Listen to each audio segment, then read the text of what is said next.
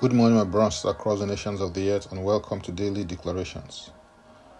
Our declaration for today be taken from 3 John 2, and it reads, Beloved, I pray that you may prosper in all things and be in health, just as your soul prospers. This prayer by Apostle John is a crucial one for the believer in Christ Jesus. In this prayer, I believe that he states the will of God for the believer as it relates to all-round prosperity. It is important to understand that man is a tripartite being with spirit, soul, and body. With your spirit, you're God-conscious. With your soul, you're self-conscious. With your body, you're world-conscious. For the believer in Christ, your spirit has been saved, your soul is being saved, and your body will be saved. Your spirit was saved upon your being born again, repenting of your sins, receiving Jesus Christ as Savior and Lord, and confessing His Lordship over your life. Your soul is being saved through the renewing of your mind by the Word of God and the dealings of the Spirit of God in your life. Your body will be saved at the second coming of Jesus Christ when you will receive a glorified body. The salvation of the Spirit was instantaneous. The salvation of the soul is progressive, and the salvation of the body will be instantaneous. Your soul comprises your will, intellect, and emotions, and it needs to be renewed in order for you to prove the good, acceptable, and perfect will of God for your life. Romans 12 and verse 2 declares, And do not be conformed to this world, but be transformed by the renewing of your mind, that you may prove what is that good and acceptable and perfect will of God.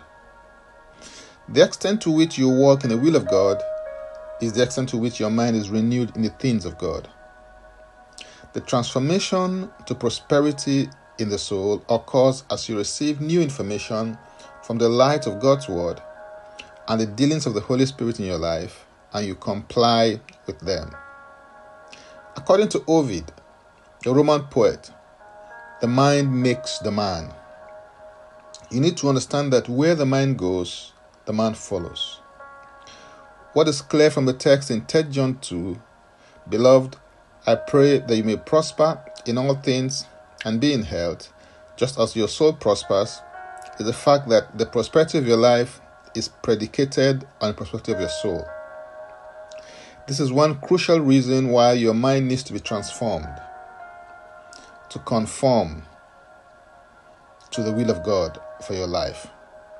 Psalm 35 verse 27 declares, Let them shout for joy and be glad, who favor my righteous cause. And let them say continually, Let the Lord be magnified, who has pleasure in the prosperity of his servant. God delights in your prosperity, but you must put in the work, imbibe his word, submit to the dealings of the Holy Spirit in your life. Do what God says. This is the progressive path to prosperity, because it is the internal that determines the external. For more, go to my Linktree account, Francis Ubeku. Francis Ubeku is a single word. Now let's take the declaration together, and I stand in agreement with you as we do that. Father, I thank you because you are interested in my conforming to your will for my life.